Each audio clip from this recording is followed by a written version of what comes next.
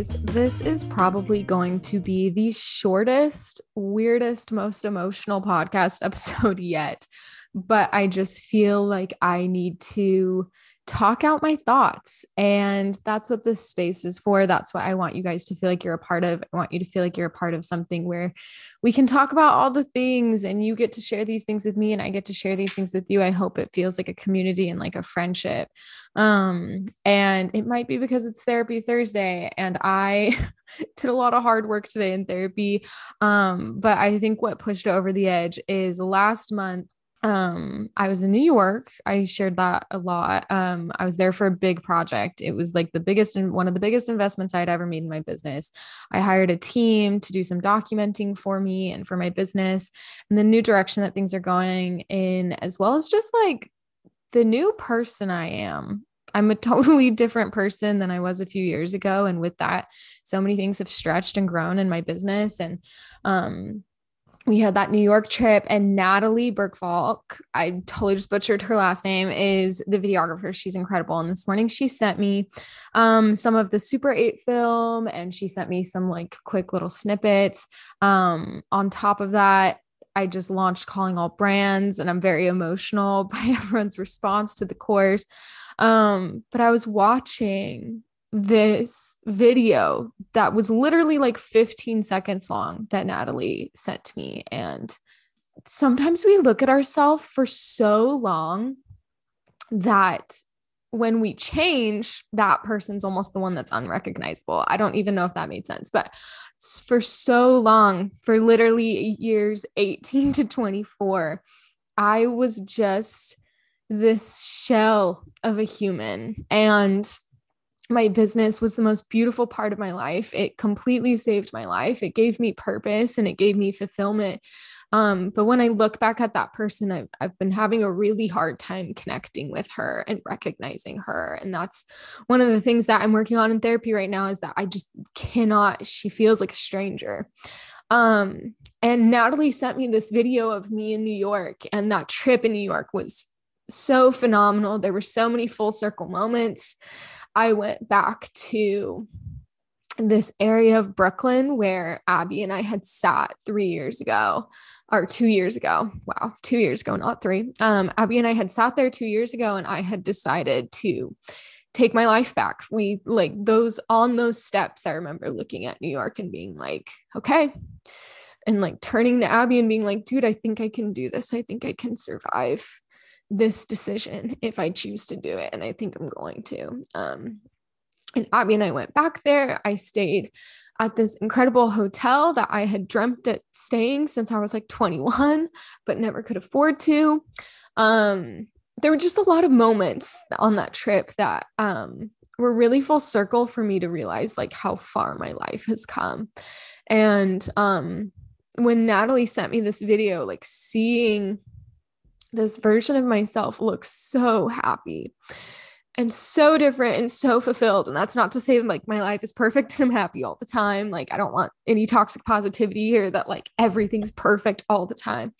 But I just like looked at this video and like couldn't stop thinking like, I wish 21-year-old me could have seen this, like could see that this is what her life was going to be, that could see that this was possible, that safety and love and fun and fulfillment was something that was within her reach, because that version of me who existed for 6 years could only survive. She didn't know anything else. And it was so beautiful, but also like really emotional to see this video of myself and be like, I didn't even know that this was possible for me. And when I made that decision to change my life all those years ago, as in like 2 years ago, it feels like it was a million lifetimes ago. But when I made that decision to change my life and take my life back, I just thought that I would be less sad. That was literally my only hope, is that I wanted to be less sad and less empty. And that was really all I could hope for, is that I wanted to just feel a little better. And I had no idea what was coming for me, all of this beauty, all of this incredible love and this incredible life. Like, I had no idea any of that was possible for me. And I'm sharing this with you, one, because it's got to come out. It's got to come out of my body right now. But two, I want you to know that if you're in a place right now where you feel like something's got to change, please do it, because there is so much more waiting for you than you even realize. There is so much more waiting for you than what you even hope for. Like, you can't even imagine the beauty and the love and the safety and the fulfillment that is going to come your way if you make that decision. And that doesn't mean that the decision isn't going to be hard. I love to quote Untamed Until the Day I Die, right? But she talks about how, like, starting this new life might cost you everything. And that's okay. Like, I think of what my therapist said to me when I told her I thought my life was over. I remember just being so upset, being like, I've ruined my own life. My life is over. And she was like, your life is over. You get to start a new one now, a better one.